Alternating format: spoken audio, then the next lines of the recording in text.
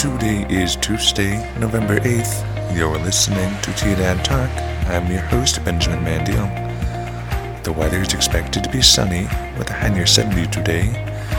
Windy conditions with a south-southwest wind 25 to 30 miles per hour with gusts up to 40 miles per hour are expected. Tonight it's expected to be mostly clear with a low around 42.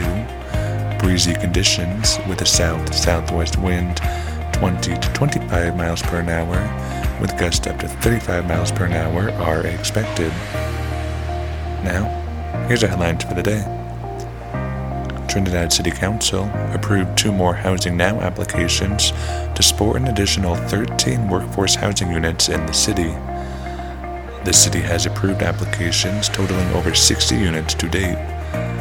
The recent approvals are for North Commercial Street and Santa Fe Trail projects.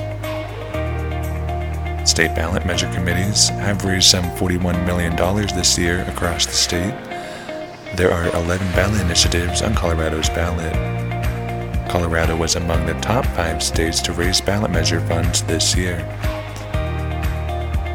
Los Animas County Veteran Service Officer Ray Odom recognized 4 county residents for their commitment and service to veterans. William Phillips, Bernice and Gerald Renner, and Joe L. Martinez were all recognized during a Board of Commissioners meeting this month. Now, let's see what's happening for events in the area.